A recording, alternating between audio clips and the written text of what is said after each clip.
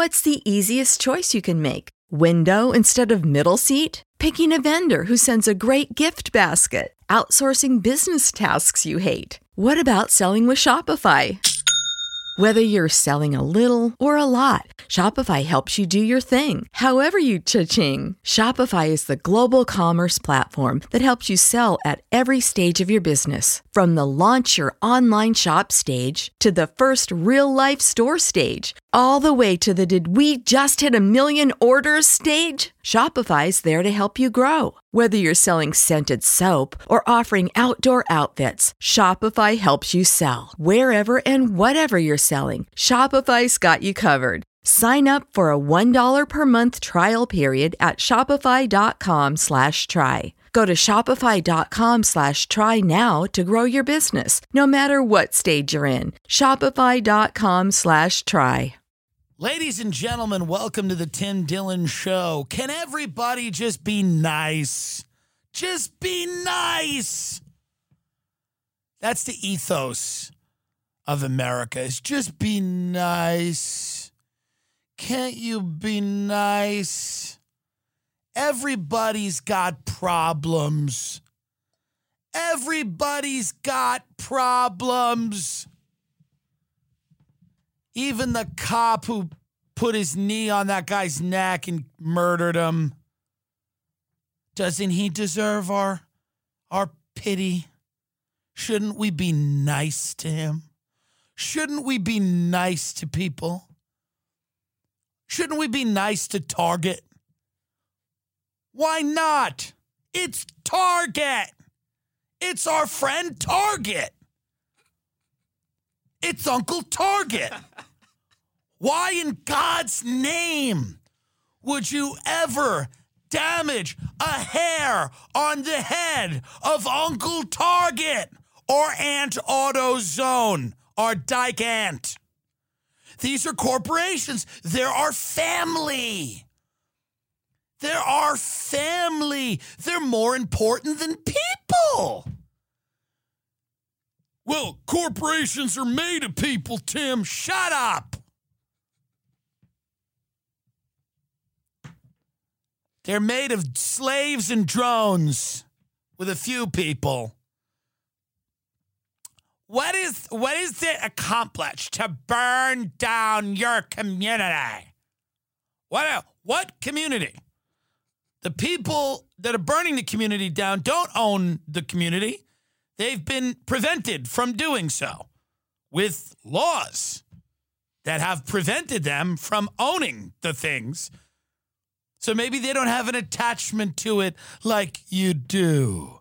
Maybe they're not as attached to it as you are because they didn't inherit a home with a nice lawn and a big backyard, and they didn't get a small business loan to start a business. They don't feel as connected to the community as you do because cops can can step on their throat whenever they want. So they don't feel as connected to the community. Why would they ever touch Target? That's where I buy towels. You should be looting Target regardless of what the fucking cops do. You should loot Target every day. You should wake up, leave your house, and loot Target. The government of this country shut down the economy, gave you $1,200, and gave billionaires the rest of that bailout.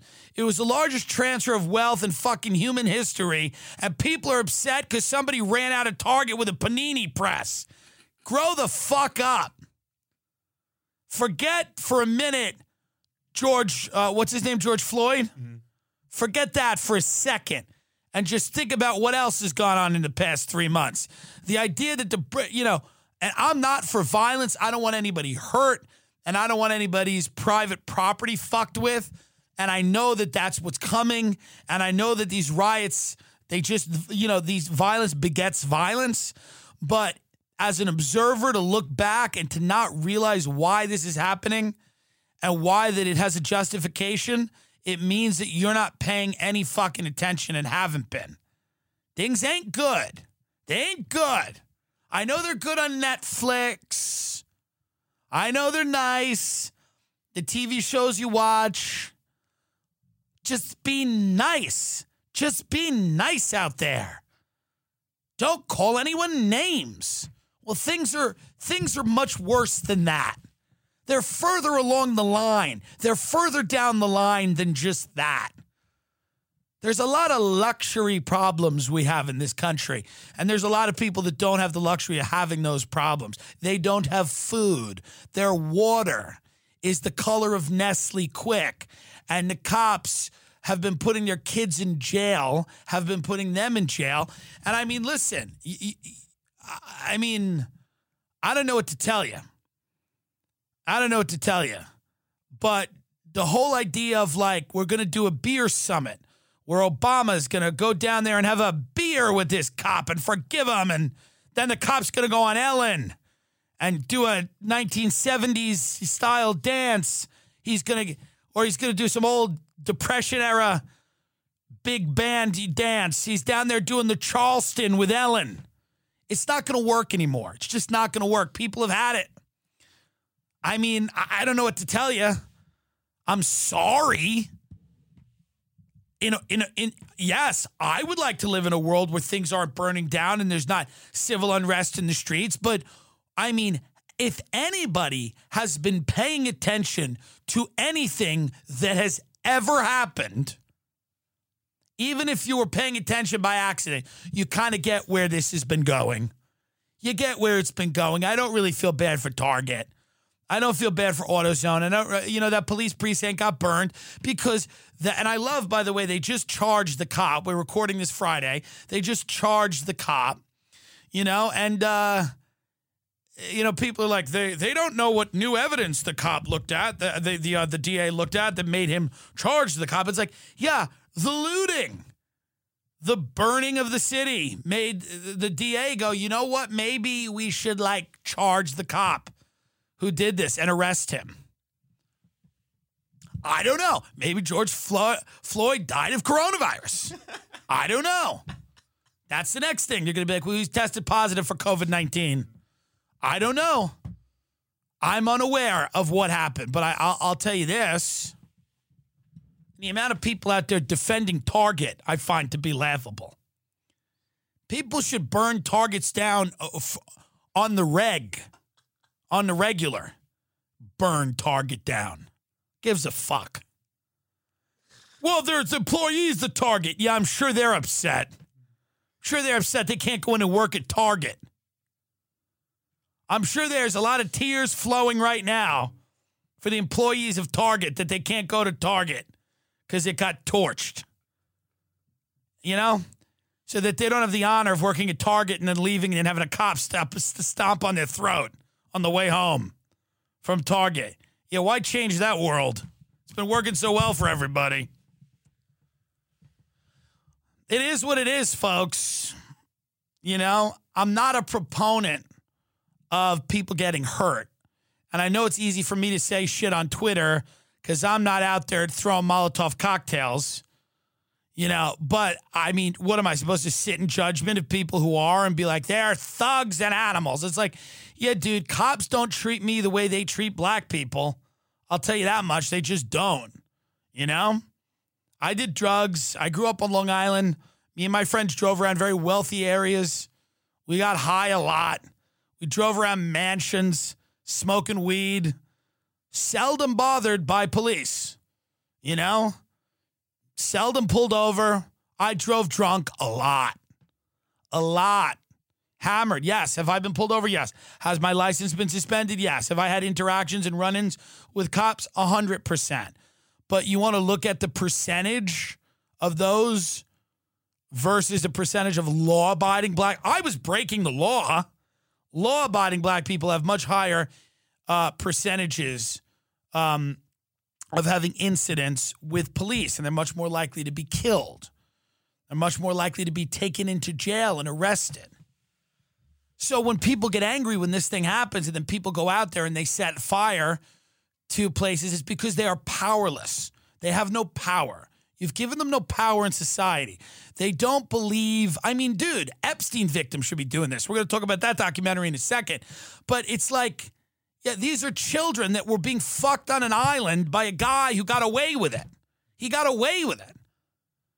I mean, the looting shouldn't end in this country. Again, not that I want to see the results of it. None of us do. But if you think logically about it, the bricks should just keep going through the windows. Really, if you think about it, the amount of injustice that you just have to swallow every day. Well, all right, I guess that guy hung himself in the jail with the cameras on, and now all of the criminals, sex criminals, pedophiles, murderers potentially, they all can just, none of their lives will be affected at all by this. It's just neat, tidy, guy killed himself, that's over. There you go. You know? So the anger, the rage that builds in people, it's just it's real. You know? It's real. I threw a McGriddle at someone today. I threw a McGriddle right in someone's face because I want to be involved in a limited capacity. So I took a McGriddle and I just slapped someone right across the face with a McGriddle. And I said, no justice, no peace. And I walked out. Okay? Because I want to be involved. I chucked a McGriddle right at someone's grill, unapologetically. Okay? If I go to a 7-Eleven, I see those red box DVD things, I'm going to fuck one of them up if they're still there. I don't know if they are, but if they are, I'm going to light that up. Let's torch it. Let's torch it. Why the fuck not? No justice, no peace. I have the address of my parents. If anyone wants to go over there, wake them up. We'll be sharing that later on Twitter. They live in a wood house. It'll go up easy. Teach them a lesson. No justice, no peace. I have the addresses of many people I feel have fucked me over in the business. I should be bigger. I have their addresses. Maybe go to their community, stand outside their homes, wake them up, show them reality. No justice, no peace. These are just thoughts and ideas. I'm an activist. You understand? So if you would go to my parents' house and burn it down, I'd be very grateful, and I think we can move the country forward. If you see my Aunt Kathleen out, throw something at her. No justice, no peace. If you see her out on Facebook, grab her phone, take her phone. These are just ideas. These are just ideas because I'm an activist and I want to help. I want to help. Okay? That's all. I think we could join the two protest groups. The people that want to open everything up and the people that want to burn everything down. I have a solution. Let's open it up, let's eat, and then let's burn it down. That is a solution. I can bring both sides of this country together.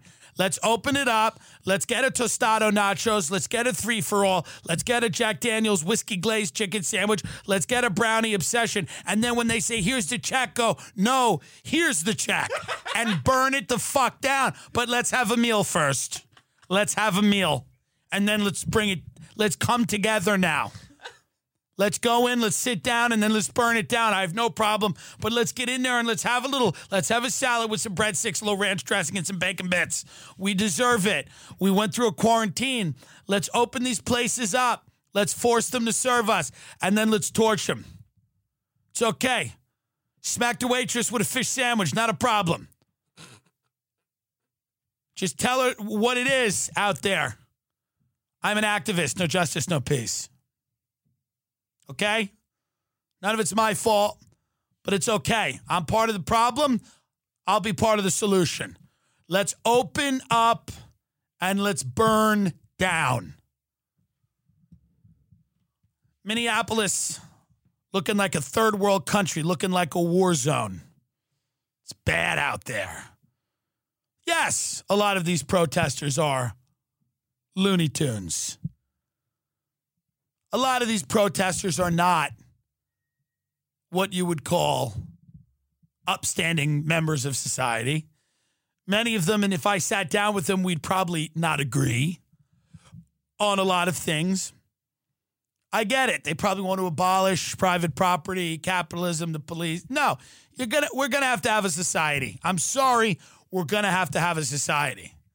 But but in between total apathy and burning everything down, in the middle of that, we can burn down the homes of my parents and show people that they have to be accountable for the decisions that are made by their police and their district attorney.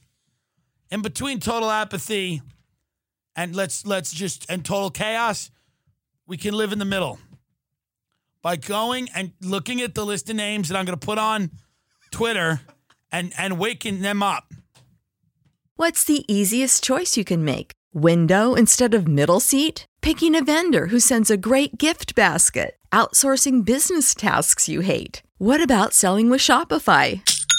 Whether you're selling a little or a lot, Shopify helps you do your thing, however you cha-ching. Shopify is the global commerce platform that helps you sell at every stage of your business. From the launch your online shop stage to the first real-life store stage, all the way to the did we just hit 1 million orders stage. Shopify's there to help you grow. Whether you're selling scented soap or offering outdoor outfits, Shopify helps you sell. Wherever and whatever you're selling, Shopify's got you covered. Sign up for a $1 per month trial period at shopify.com/try. Go to shopify.com/try now to grow your business, no matter what stage you're in. Shopify.com/try. Yeah, the Epstein doc, what did you expect it was going to be? What did you think it was going to be? Bill Clinton confessing? What did you think was going to happen? Think it was going to be Ghislaine Maxwell? She's on the thing like, hello, here's my story. It's Lady Ghislaine. I met Jeffrey. We were both kids. Like, no. It's, one thing let me tell you what my biggest takeaway from the Epstein documentary on Netflix was. Man, Palm Beach is fucking legit. You don't see money like you do in Palm Beach. Let's not forget that. The East Coast invented fucking money. Let's not forget it. There are 3 places in this world that you see mansions like that.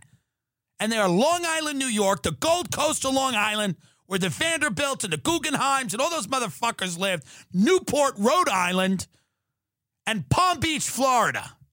Makes Bel Air and Beverly Hills look like fucking track houses. I'm talking 50-room stone castles, marble. Beautiful. That's the takeaway. Let's be honest. You do not feel as bad for the kids when you've seen the homes. What do you want to do, work at the Gap? Shut up. Now, I'm against the pedophilia and the murder, but let me tell you right now, it's a goddamn stunning estate. It's a beautiful property. It's an iconic property. It's a nice place to be raped. I am not for rape. But if we went down the list of places to be sexually assaulted, Palm Beach. I mean, the Franklin scandal, these kids were getting sacrificed in barns in fucking Omaha. They were eating at Waffle Houses. This is Palm motherfucking Beach. Private islands, ranches in New Mexico, limestone mansions right by Central Park in New York City. That's what you took away from there's nothing else there. The entirety of the entire documentary is that they divorce it from any historic precedent of this happening before. And when Vicky Ward, who's a journalist, when I had Whitney Webb on the program, and if you watched a Whitney Webb show, you know that a lot of what you learned in the Epstein doc, you had previously learned on my show and more, by the way. And don't get it twisted. Censorship's not all about not letting the information come out, this online censorship. It's about they want to dribble it out and they want to earn all the money off it. So don't kid yourself. It's not only that they don't want it to come out, they want it to come out in their fucking miniseries. They want it to come out the way they, when they can profit off it, okay? That's why when the Epstein story happens, people go in and buy the rights, and these mega Hollywood guys get the rights to these stories because then they're controlled how the narrative is told to people and the money, So it's not just about we don't want the info out.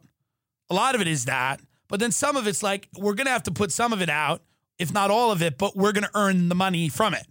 We don't want all these independent people reaching audiences and building any type of equity in their own operations online. We want to control the flow of information and capital to us. So the Epstein documentary, in the beginning, Vicky Ward, who's the journalist, who we don't know if we trust. I don't know. Whitney's very skeptical of her. I haven't done any research into it. It does smell a little fishy. She wrote an article about Epstein for Vanity Fair. Vanity Fair supposedly refused to publish it. But Vicky says in the beginning, she's like, yeah, Epstein was this Gatsby-like man of mystery. And so automatically, immediately in the beginning of this series, you go, oh, this is a superhuman guy who's very mysterious. He's a once-in-a-lifetime figure. He's just a character with all these powers that we don't know how he has any of them, but he's just this island, so to speak, no pun intended, unto himself, which isn't true. Okay, Les Wexner is mentioned briefly. It's like in a very like barely important way, and Les Wexner is kind of portrayed as a victim. This billionaire is a victim of Jeffrey Epstein. This guy who owns Victoria's Secret and The Limited and J. Crew, I believe, I'm not sure, but he owns the first two. He's a billionaire. The largest, most expensive residence in Ohio was a victim of Jeffrey Epstein. He just got conned by this dictionary salesman going door to door. Epstein Les Wexner just happened to give him a mansion in Manhattan and a ranch and all this money. Gave him billions of dollars. He got swindled by Jeffrey Epstein, supposedly swindled by Jeffrey Epstein, a college dropout from New York City, got swindled. All throughout the film, we have to believe that everybody's being swindled and tricked and hustled, and nobody has any clue as to what's going on. And Epstein gets a job at Bear Stearns, and they find out he never went to school, and Epstein talks his way back into Bear Stearns, and okay, maybe not. We don't know. And he got this job at Dalton, this prep school in New York City. And our current Attorney General, Barr, his father, I believe, hired Jeffrey Epstein to teach math at a prep school in New York City, one of the top schools in the country, Dalton. And he got that job as a college dropout.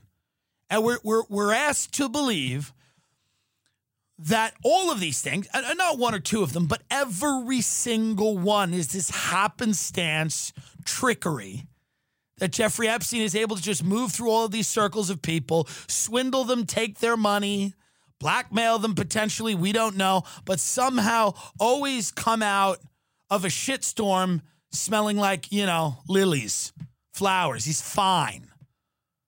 He's able to do that. We're all supposed to believe this.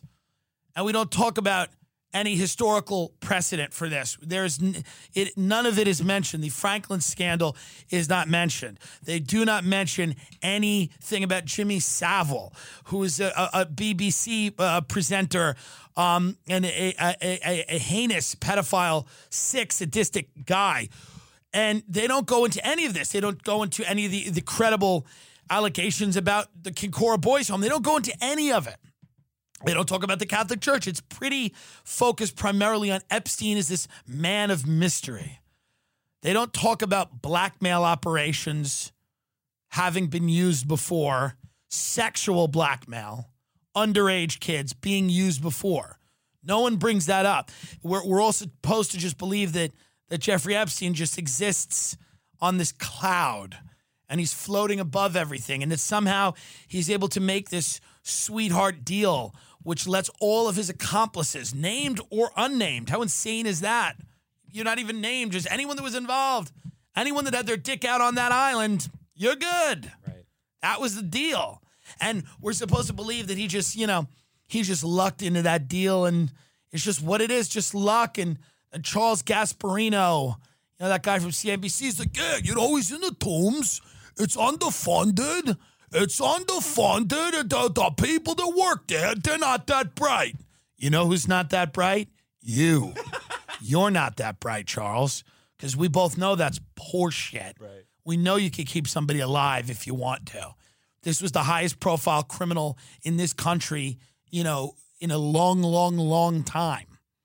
And the idea that, there was no way to keep him alive is just completely insane. You had cameras in cells, and the guards were asleep, and the cameras weren't working. Anybody believing the official story at this point was in on it. If you're on social media going, I think that guy killed himself, whether, you're in on it. You did it. But that was the Epstein documentary. People wanted me to comment on that.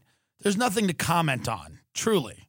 There's beautiful real estate. If you like real estate, as I do, many of you know, have listened to this program, I love real estate because many of the people who've succeeded at it seem to be developmentally disabled. And that gives me hope. When I watch these television shows and I see the idiots that are able to amass fortunes selling real estate, I believe that I could potentially have a second career. Real estate's a great fantasy career that I could just sling homes to people. But that's all you're going to get out of the documentary. The women that come forward are brave. They should be listened to. It's heart-wrenching. The types of girls that they preyed upon are girls from broken homes that had suffered abuse. I mean, it's worth a watch. It's well worth watching. I'm telling you that. If it wasn't, I would tell you. But it's not going to alter your perception of the events. There's no real new information. It's still worth watching. But it's not so in between, throwing a Molotov cocktail at Boston Market. Go and check it out. If nothing else but to see Palm Beach. It's beautiful. But that's really what it comes down to, is that you're not going to get the real story in any documentary. You're not going to get the real story ever. Sorry. You know what the real story is. It was a blackmail operation. People have secret lives. They are provided with illicit substances, drugs, people, streams of money. They're provided with these things, and they are to be controlled by people that want to control them. And one of the ways you control people is by having potentially damaging information on those people. And that's what this is. It's not a huge mystery. When you start realizing that President Clinton, who was the governor of Arkansas, became the president of the United States. Arkansas, at that point, I don't know what the population of Arkansas was, but, what's the population of Arkansas now? It's like 3 million. So at that point, it was probably 1 million. You know what I mean? It's probably, 1.5, 2 million people. And then the guy becomes the president of the United States of America. Yeah, it was 2.3 million in 1990, Arkansas. One of the smallest, most inconsequential states in the Union. Right. But he ends up the president of the United States. So you start thinking about those things, and how does that happen? How does that happen? Is it an accident? Is it an accident? Probably not. It doesn't mean that everybody's a pedophile. It just means that, you have leverage on people. Obama became the president. Now, how did that happen? These men were talented. They were gifted. They were driven. They had all of those things. I'm not suggesting that either one of them didn't possess superhuman abilities, but somebody's got to sign off. Somebody's got to sign off. Somebody's got to loosen the purse strings, open up the vault, and give you all the money. That's what happens. Somebody's got to sign off. Doesn't mean that these stars in Hollywood aren't famous. A lot of them are famous, but they got to get an opportunity. Somebody's got to, open the door. You got to get that opportunity. And that's the same thing as politics. Doesn't mean everybody gets it from doing something illegal or shady, but that's certainly a possibility, in the political realm. Certainly a possibility. So it's well worth a watch. Go check it out. But we know what the story is, and we just don't talk about it every week. You know, I think some of you are disappointed I just don't talk about it every week. It's boring. We know what it is. Let's figure something else out. We know what it is. We're against it. I mean, I don't know what to tell you. It's like people are like, why don't you talk more about the conspiracy? What do you want to say? We did it. We know what it is. We figured it out. I don't know day in and day out what I'm supposed to do. I don't even know why people are like, you got to have a take on the Epstein doc. I mean, yeah, you hear it there. You have it. I wasn't expecting from it. I didn't get anything out of it. I mean, that's the take. I mean, guys, you have to start understanding there isn't going to be a resolution here. There's not going, you guys think this is a television show with a season finale or a series finale. And it's boom, it's big, it's Breaking Bad. The last night, we all huddle on the couch. Nothing's going to stop me from watching this. I'll get in 5 accidents if I have to and abandon my car. Fuck my family, doesn't matter. I'm getting in front of that TV because it's all coming due. The bill is coming due tonight. The justice is it's not, no. It's a show that goes on for too many seasons where you go, this is still, it's still on, huh? Yeah, I don't know. I can't get into it anymore. It's a soap opera that goes on and on and on. And when you start to look at it like that, you just start, you get away a little bit. You take a little breather. I don't want to do a show every week about the Epstein and this one and that one. I don't want to break my brain. Many of you have broken your brains. You don't even know it. You think Donald Trump's tunneling under Central Park, rescuing kids. You believe things of which there are no evidence for. I'll tell you what he's doing. We're inching closer and closer to a civil war, and he's pouring gasoline on that.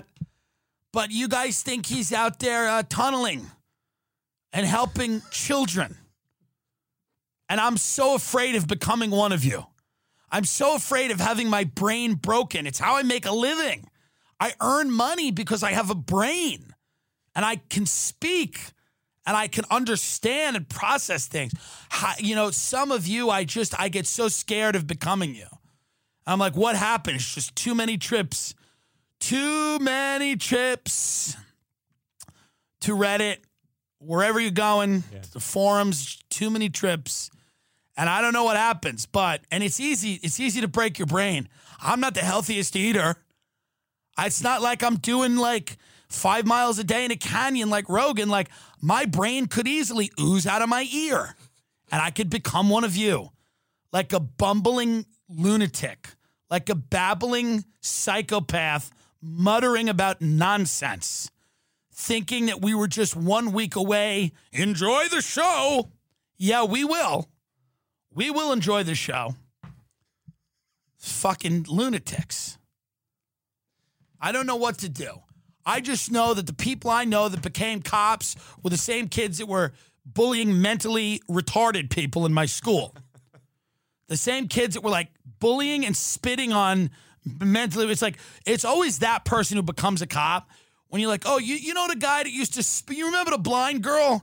You know the guy that used to spit on her? He's the sheriff. He's the sheriff now. Yeah, he used to spit on that blind girl for no reason.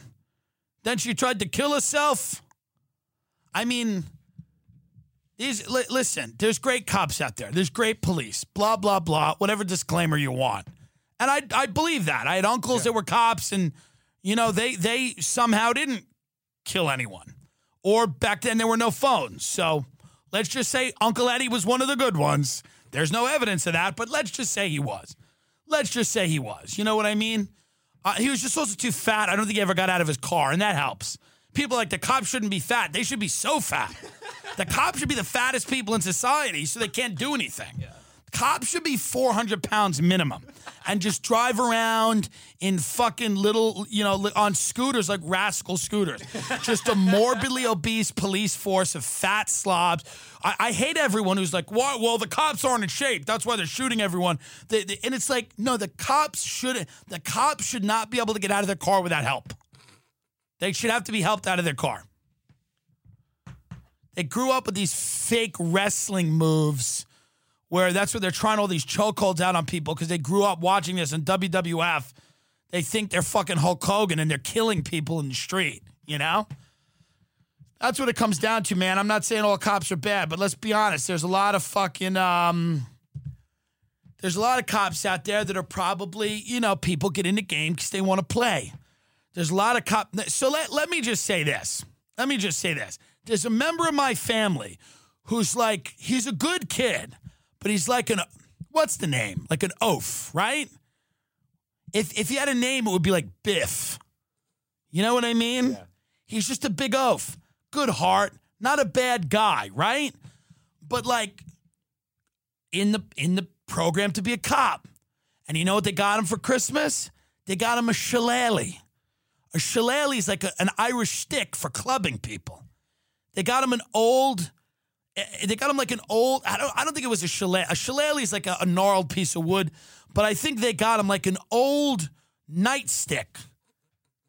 And he was so happy with it. And he was just walking around the house like just, you know, we were all eating cheesecake in the living room. And then you'd see this kid who's in his early 20s in the hall pretending to beat people with the nightstick because he just wants to get out and he just wants to, you know, just start beating people in their ribs. And he goes like this. And his dad goes, "This is going to come in handy one day." And he goes, yeah. And he's swinging the nightstick around. It's Christmas, by the way. Deck the halls with, but he's swinging a nightstick around because his perfect Christmas is that he just wants to get out and kneecap somebody. Silent night. He's waving the fucking nightstick around. He's not a bad guy per se, but what is that guy going to do in a high pressure situation? What's that guy going to do? Should we maybe not lead with the nightstick? And I'm not saying we have to emasculate police. And I don't want cities being, patrolled by improv troops of fucking testosterone, fucking deprived parakeet, emaciated males. But let's be honest. Do we just go right for the nightstick up front and go, here's a tool to beat people. Yeah, this guy tweets. I don't know if this was a troll or not. He goes, this is Alex Perroni. I forget what he used to run. He used to run a big site. He still might. But he goes, they can't be reformed. Disband the MPD, it's the Minneapolis Police Department, and every other big urban police department.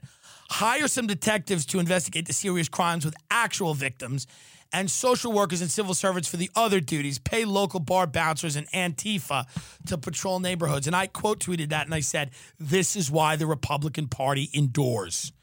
That type of tweet right there.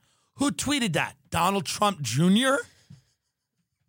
What is that? No one thinks that's the answer here.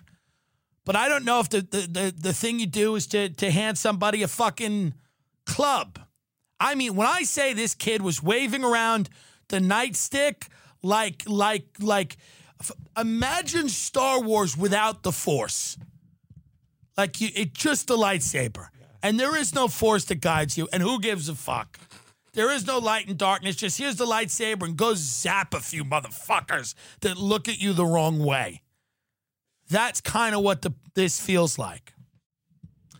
I wanted to address Seth Simons, who I shouldn't give any more press, failed bird poet, cultural critic, clown critic, who criticizes clowns, revolutionary, Seth Simons, without tagging me, of course, went at me on Twitter because of my defense of, or not really a defense of Jimmy Fallon doing blackface, but when I said, listen, some things are appropriate at certain times, some things are not. And it was about the sketch that resurfaced with Jimmy Fallon, playing, I think it was Chris Rock on SNL. Yeah. And so Jimmy Fallon writes, in 2000, while on SNL, I made a terrible decision to do an impersonation of Chris Rock while in blackface. There is no excuse for this. blah, blah, blah. Thank you for holding me accountable. So I wrote this. Thank you all for holding me accountable, which is what Fallon said. And I said, it's such an insane statement. It is. Think about that. Think about that. Thank you all for holding me accountable. It's such an insane statement. Never capitulate to a mob. I've said this before about mobs. Sometimes the mob is right. It's still a mob. Right. Do you get it? You know? So when you capitulate to a mob, and now you're going to say, well, what about the mobs in the street burning down the Target? Here's what it is. I'm not saying all of those people are right about whatever they believe in, but I'm saying they're angry, and that anger is justified. The anger at Jimmy Fallon doing blackface isn't real. No one really cares. That's a big difference there. The anger here is real. No one watches the Fallon doing blackface and feels any similarities to watching this guy get his life taken away on fucking camera by a cop. So there's no comparison. But I wrote, never capitulate to a mob. Fuck these people. Times change. What's appropriate changes. That's true. And I wrote, this isn't about that. It's about dragging someone because it's the only way to feel powerful. Obviously, we need a second wave of coronavirus. My little joke at the end, which a lot of Seth Simons, because he writes about comedy, doesn't understand comedy at all. And none of the, I think, 9,000 people who follow him, his wide reach, none of those people understand comedy either, because a lot of them were like, not even 8,700. Great.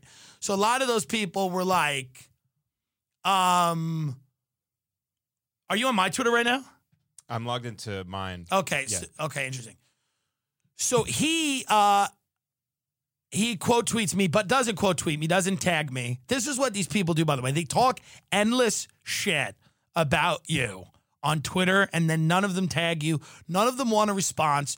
They want to, this is why they love canceling people and dragging people, because they don't want, and that's why they love deplatforming, because no one can respond to what they say about, I don't care. People make videos. I'm fat. I'm gross. I don't care what anyone does about me.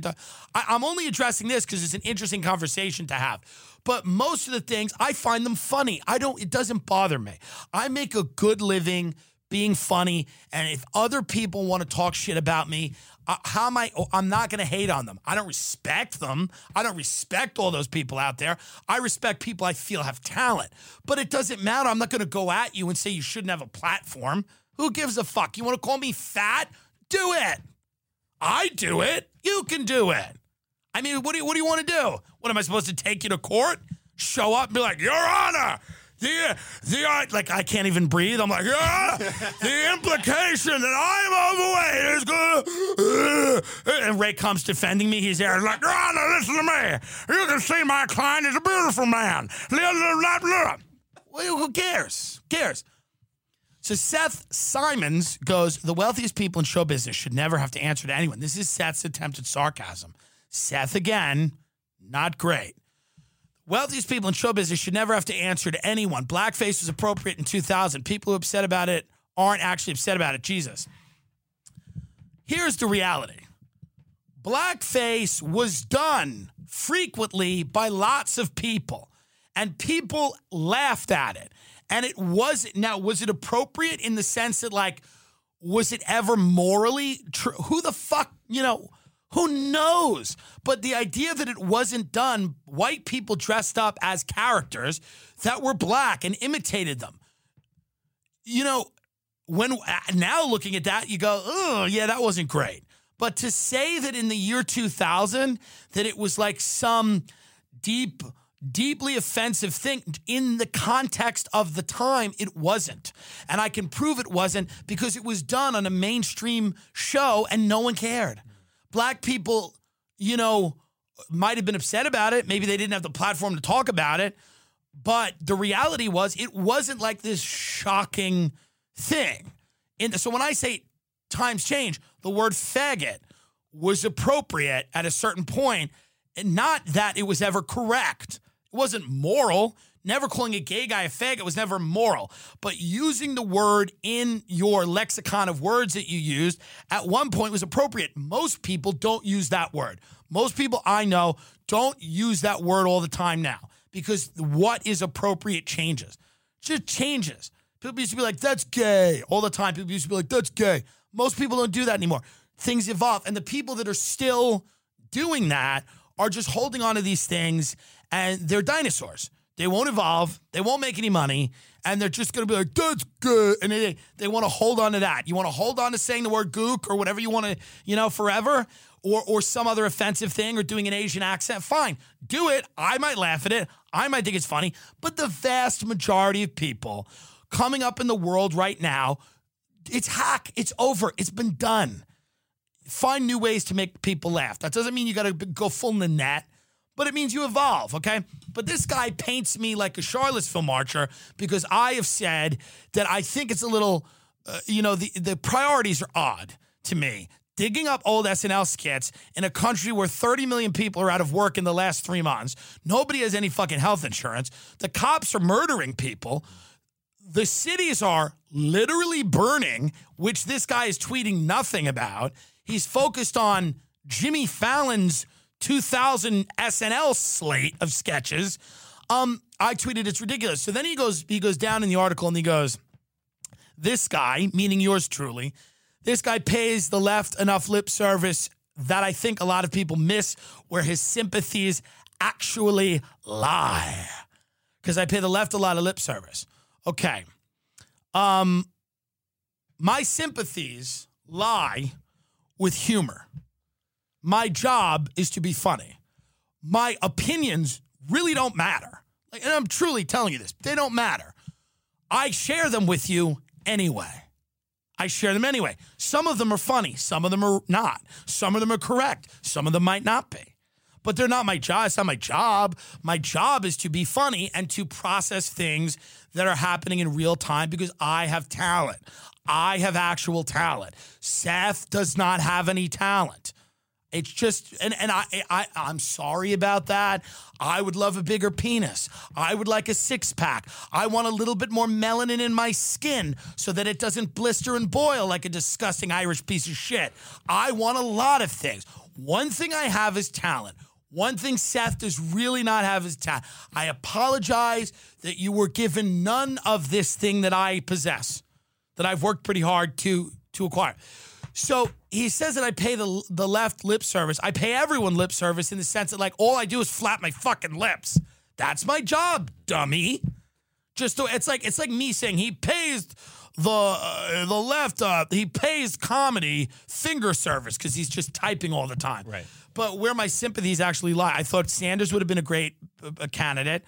Would he have been a great president? I don't know. Could he have gotten anything done? I don't know. But he would have been a great candidate. I think people should have health insurance. I don't think health insurance should be a business. But again, I'm not a Marxist. I believe in private property, private ownership, private business. I believe you should be able to lock yourself away from society as long as you pay your taxes and you follow the law and shit like that.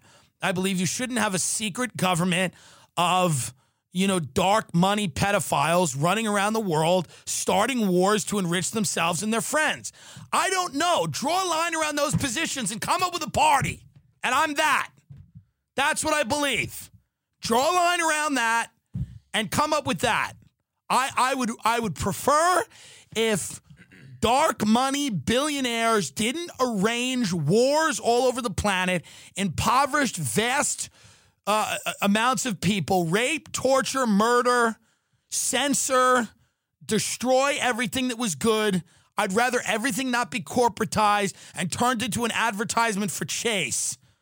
I like independence and autonomy. I want to live in a Stanhopian future where we all have little homes in Bisbee, Arizona, and little bingos and dogs and cats that seem to die and that somehow never do.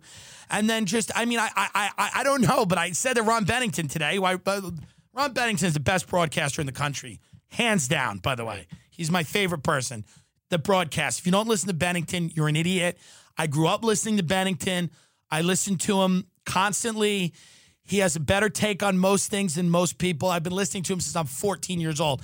And I called into a show today, which is an honor to do, to talk to the guy. And that's why everybody goes, oh, you met this celebrity and that celebrity.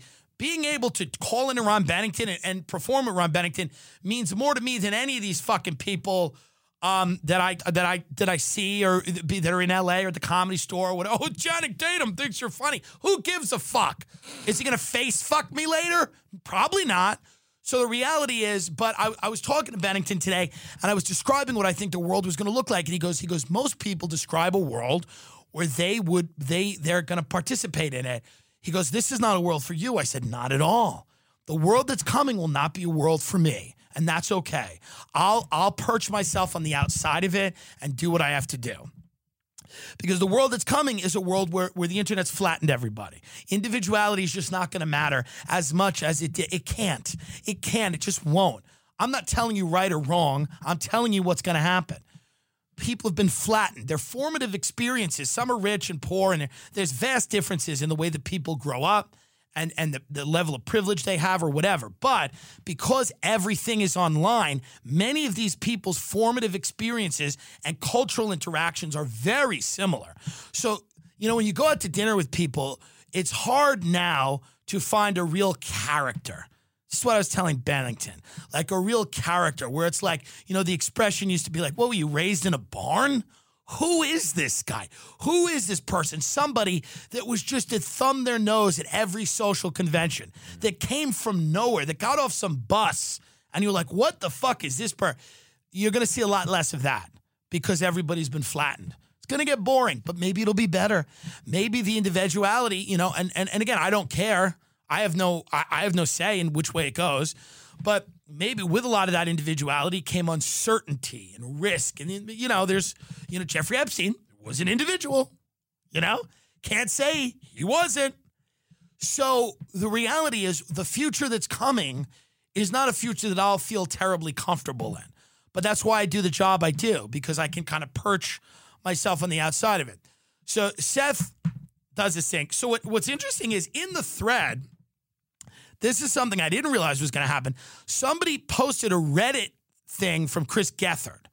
And this kind of struck me as odd because Chris Gethard was a friend of mine. I don't hate Chris Gethard, but I thought this was very strange that this was done. And I will read this comment. This was Chris Gethard answered one of his fans on Reddit who I guess asked why the election night special that I filmed with Ray Kump and Chris did not air. Me and look at this. Somebody comments. I love it. They go, he said blackface was appropriate in 2000. Shaking my head. Well, where were you in 2000? I mean, it's like, I didn't say I wasn't doing it in the year 2000. I was doing cocaine and selling subprime mortgages because I wasn't a fucking loser. I didn't do that till 2004. Doesn't matter. The point is that, so Chris Gethard writes this thing, which I find, and I'll read it to you, and I found this to be a little disappointing, and I'll go into it. I'm not going to make a huge thing out of it. So this, again, somebody asked where this election special was, and if you know anything about me and Ray in the show, the election special with Chris Gethard descended into chaos, descended into a hellscape. Why? Because me and Ray were brought in. Now picture this. Chris Gethard is an improv comic who does stand-up. He's more of a storyteller. He had a show for many years. Me and him shared the same manager.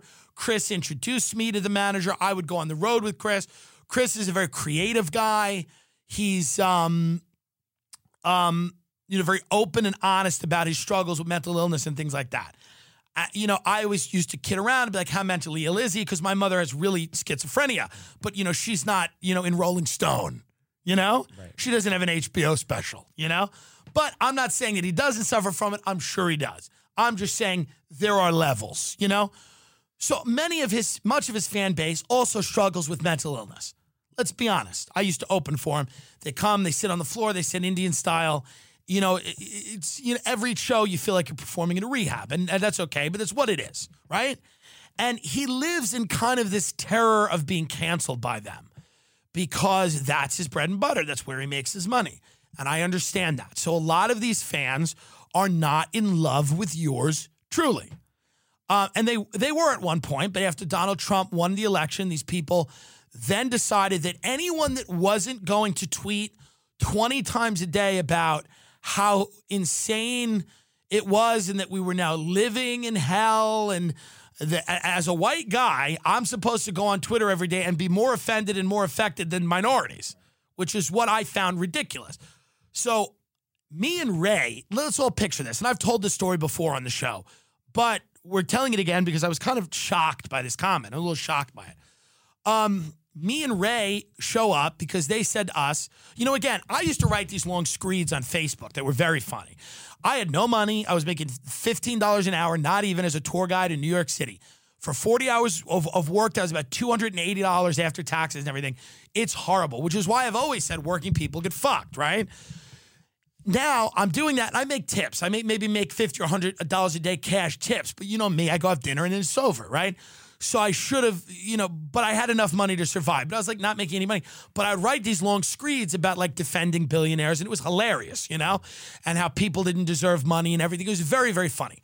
And it was all very, very funny. And everyone thought it was funny because it was very funny. It wasn't political. They're not political. I'm a tour guide talking about, mansions and homes, and they're all on a Tumblr. I'll share them, whatever. None of them are political. And then occasionally I'd poke holes in like something like when people would be like, say something political that was always far to the left, I would always challenge it, right? Same way if somebody's far to the right, I would just challenge things and poke holes in things. And that was all okay up until Donald Trump won the election. And at that point, people were like, oh my God, this is dangerous. This rhetoric is dark. You're part of the problem. It's people like you that got Donald Trump elected. It's people like you that are the reason things are blah, blah, blah. And it was like, I was like stunned by like the about face turn that a lot of these people made. Not really. I wasn't affected so much, but like, just look at what comedy then went through after the election. People were coming after comedians and canceling people, and it became this political battleground that it had never been. And I'm not going to ad nauseum talk about it because we all know what it was like. And every podcast was full of these discussions and debates, about PC culture and all this bullshit. So Chris called me and he goes, I want you to come election night. I'm doing a show. And I'm doing a show on election night. And I want you and Ray Kump to show up. Because Hillary's going to win and you guys are going to be like the heels. And it's going to be hilarious to have you guys come in and be like these. We were never Trump supporters. No. Neither one of us cares. No. I mean, it's like I didn't care. I mean, now, with the cities burning, it's like, yeah, but a lot led up to Trump. I don't think Trump's good for the country. In the same way that I wouldn't have Caitlyn Jenner be the president or anyone I know primarily from my television set. Right. So he calls me up and he goes, come by, you and I forget the way he worded it, but he's like, you and Kump are going to be you're going to deliver like this hard edge realism. And I'm going to read you his comment and he describes it better. He's more eloquent about this particular, what he wanted out of this night. So me and Kump come in, barging in and, dialing it up, being me and Kump, two fat, loud guys on a set with a bunch of very, very liberal, very left-wing improv comedy people. There's a guy next to me dressed like a banana. You get it. There's a lot of white women. We know how great they are. So it's all of these people. And some of them are very talented, right? Some of them are talented. So it's just me and Ray doing exactly what we were told to do, which is to come in and be bombastic. And, like Ray's eating these cheese balls and I'm just kind of going off and just being funny, saying everything I can to be funny. At one point, a girl stands up and she starts going, I'm just so worried if Trump wins. And I'm like, where do you grow up? Let's get real. Because you can tell she was a rich kid. And I was just doing crowd work with her. Like, hey, let's be honest. Where did you live? What is your father? Her father's probably the CEO of Boeing. She's worried about Trump. So pointing out that hypocrisy was fun. So now this was funny for the very beginning. Right. Now, even in the very beginning, things weren't breaking the way that everyone thought they were going to break. But there was still a lot of hope. So in the beginning, it was happening the way that everyone wanted. Tim and Ray are there. They're being bombastic. They're being funny. And as the night wore on, it got less funny. And we're hired to be funny, right? Now, everybody else has decided to, they're upset. Now, I'm not upset. I'm on the front of my phone, Drew Michael, who's at SNL. Everyone at SNL is crying. They're all crying. And I'm like, I called Drew, and that's what me and Drew were like best friends. And he called me, and he's like snickering, laughing. And he's like, here's why we all thought it was funny. Not because anyone loved Trump, but because the idea that like all of these liberals were like so confident. You ever have a friend that's so confident they're going to fuck this chick or this dude or whatever it is, and then for whatever reason they just get shut down, and it's hilarious because it just shuts them down.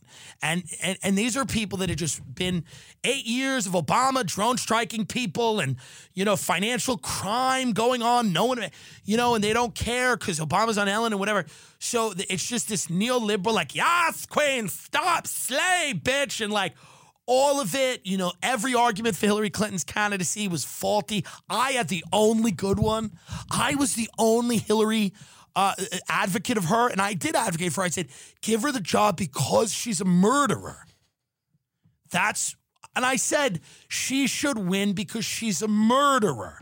And she's just got like, it's just because I knew. Now, I didn't vote for her. I didn't vote for anyone.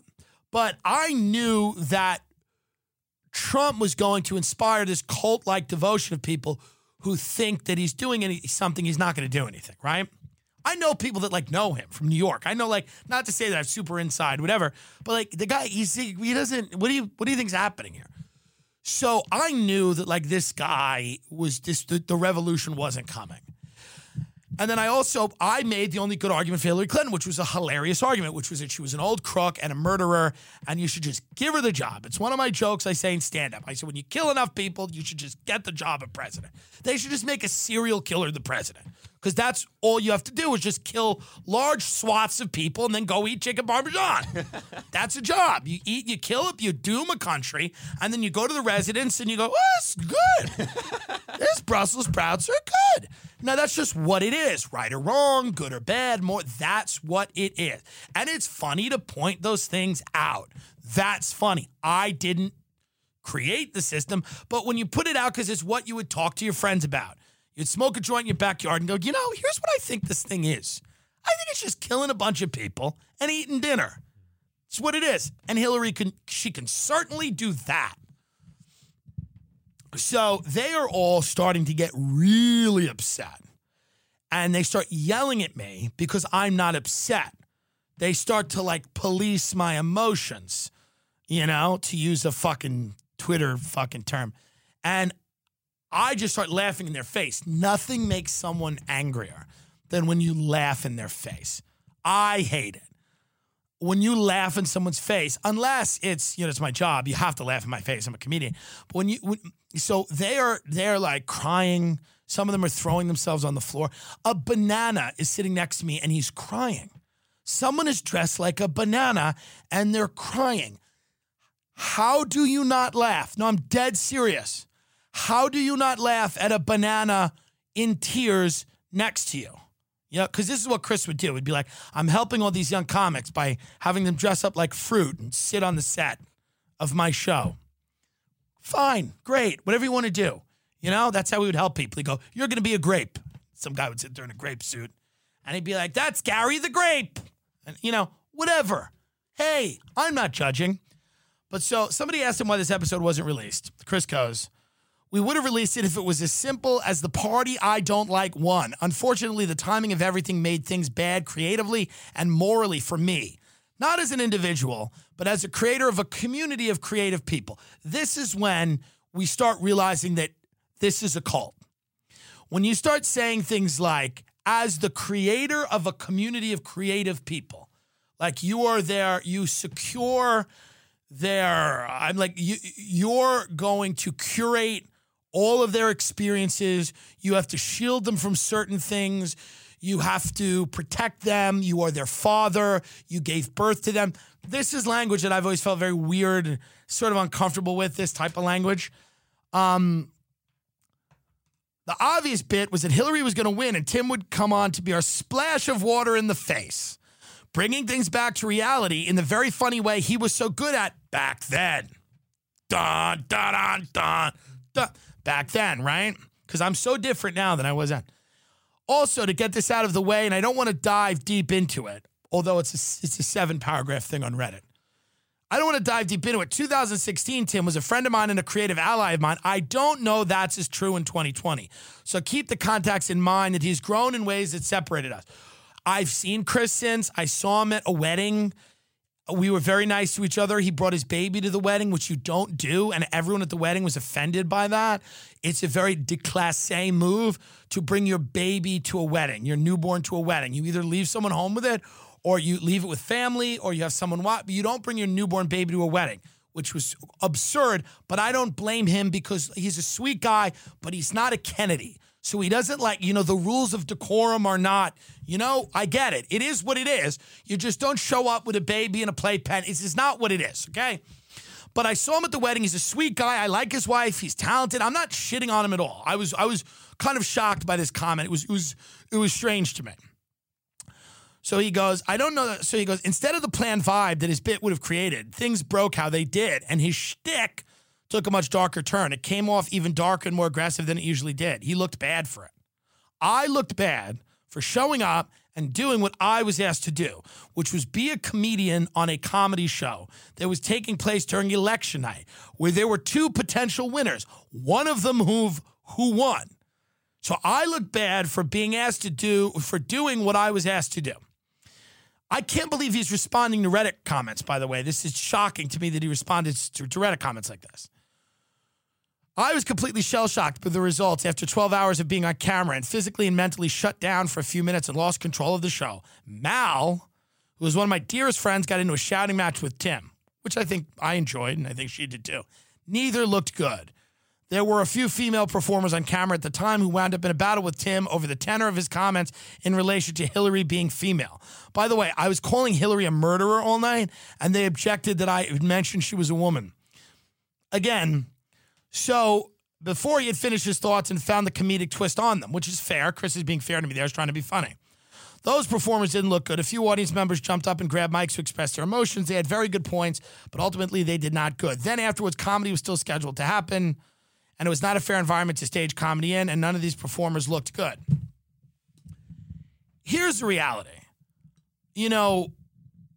I pity people that live in constant fear of being canceled. I don't live in constant fear of being canceled. I haven't set up my career like that.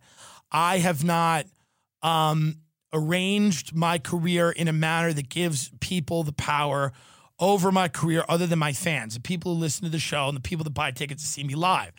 I feel bad for people that are in, whether Chris is in that situation or not. I believe he is, and some of that's not his fault. Some of it is just he came up in a time where you needed, and even though Chris is, independent of the business to an extent, he does a lot of things on public access, I still feel like he's terrified of his fan base because they're not mentally well. A lot of these people that he's, it's not only about comedy, it's comedy plus mental illness. So, he used to show me, he gets calls and texts and emails, people threatening to kill themselves. It's a very tough thing when you make yourself So I understand he wants to protect people and whatever, but to say that I was a creative collaborator and a friend of his, and now I've grown in ways that have separated us. I certainly have grown in ways that have separated him. But the idea that that my shtick is somehow different now than it was, or that I am some type of dangerous or dark. I still respect Chris. I still think he's funny. I had Shane Gillis on my show. Shane had said something about Chris on his podcast, which got reported by one of these scumbags who wrote articles about Shane. And I brought up Chris, and I didn't say that Chris was a friend. I just said, and you had a thing with Chris Gethard. And Chris got very angry with me. He's like, why wouldn't you say that we were friends? By the way, this is recently. When did I have Shane on? God, that was November, right? Yeah. So this is not like a long time ago. This is pretty recently. Chris was angry that I didn't present it like we were friendly, And I didn't even realize that. I was like, sorry, Chris, I wasn't even thinking. I respect you, blah, blah, blah.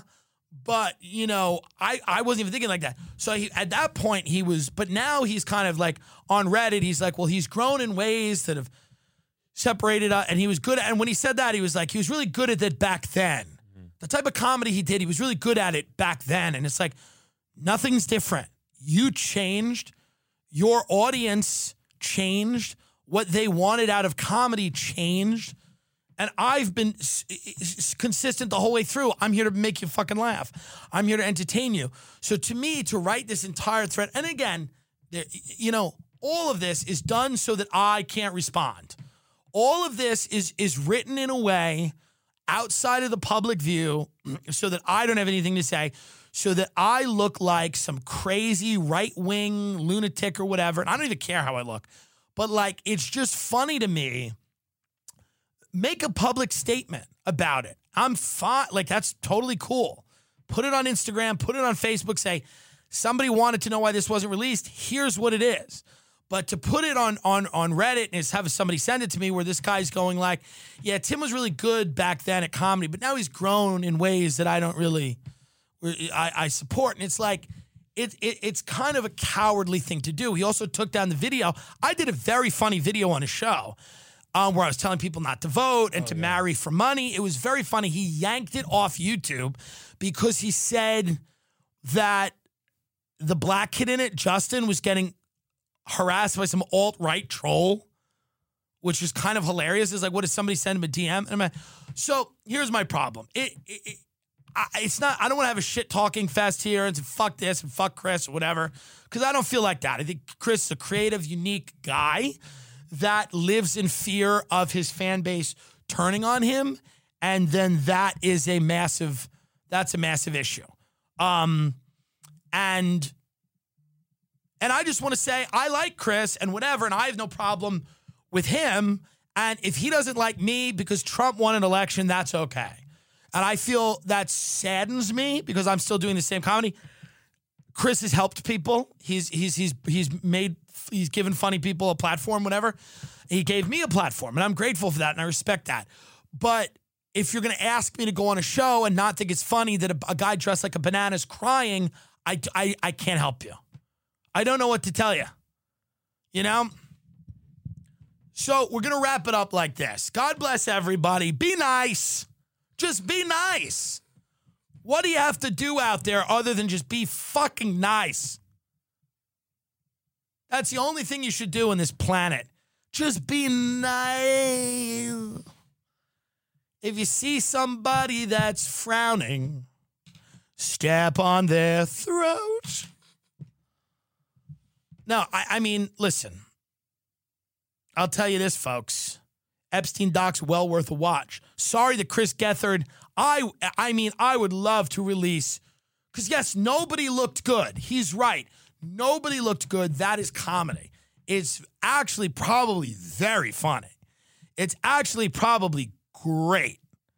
And unfortunately, it won't see the light of day, which is okay. But I would have preferred that somebody make comments about me in a public forum, or be honest with me, or have a conversation with me, and not write a 7-paragraph thing on Reddit and try to distance himself from me as much as possible. It's okay. I mean, it is what it is. I've always wanted to entertain real people.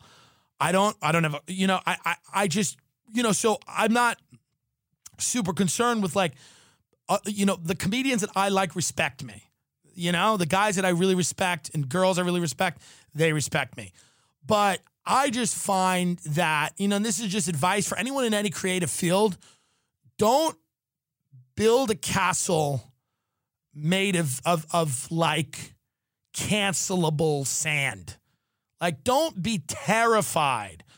Because me and Chris did funny shit together, and then to pull it off YouTube and then to say that, like, I can't release this or whatever, nobody looked good or whatever. To me, it's just like, it's childish, and it just shows like he's an adult. He has a kid, which you shouldn't bring to weddings, but you have a kid, be an adult. Just be an adult. You got enough money.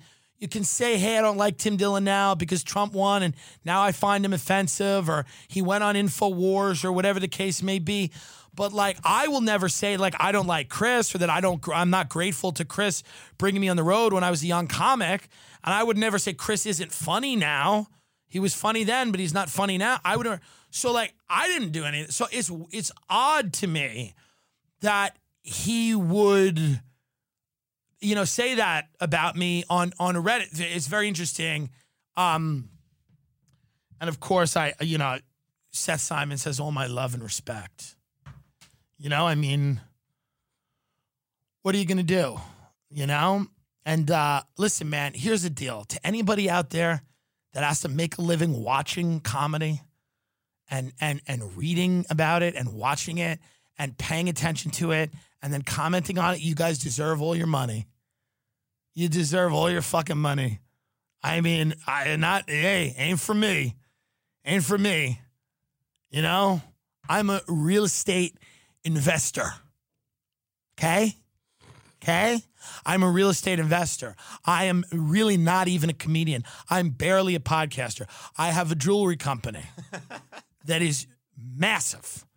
And it's a direct-to-marketing sales company with the best high-quality, low-cost jewelry for the American family. I'm a real estate investor. I'm a dealer in iconic properties, big ticket items. And that's where I'm an expert. All right, folks. Good luck out there. Until next week. Again, not shitting on Chris. Like Chris. Little disappointed in him, but that's okay. That is okay. I respect him. I wish him the best. No baby at the wedding.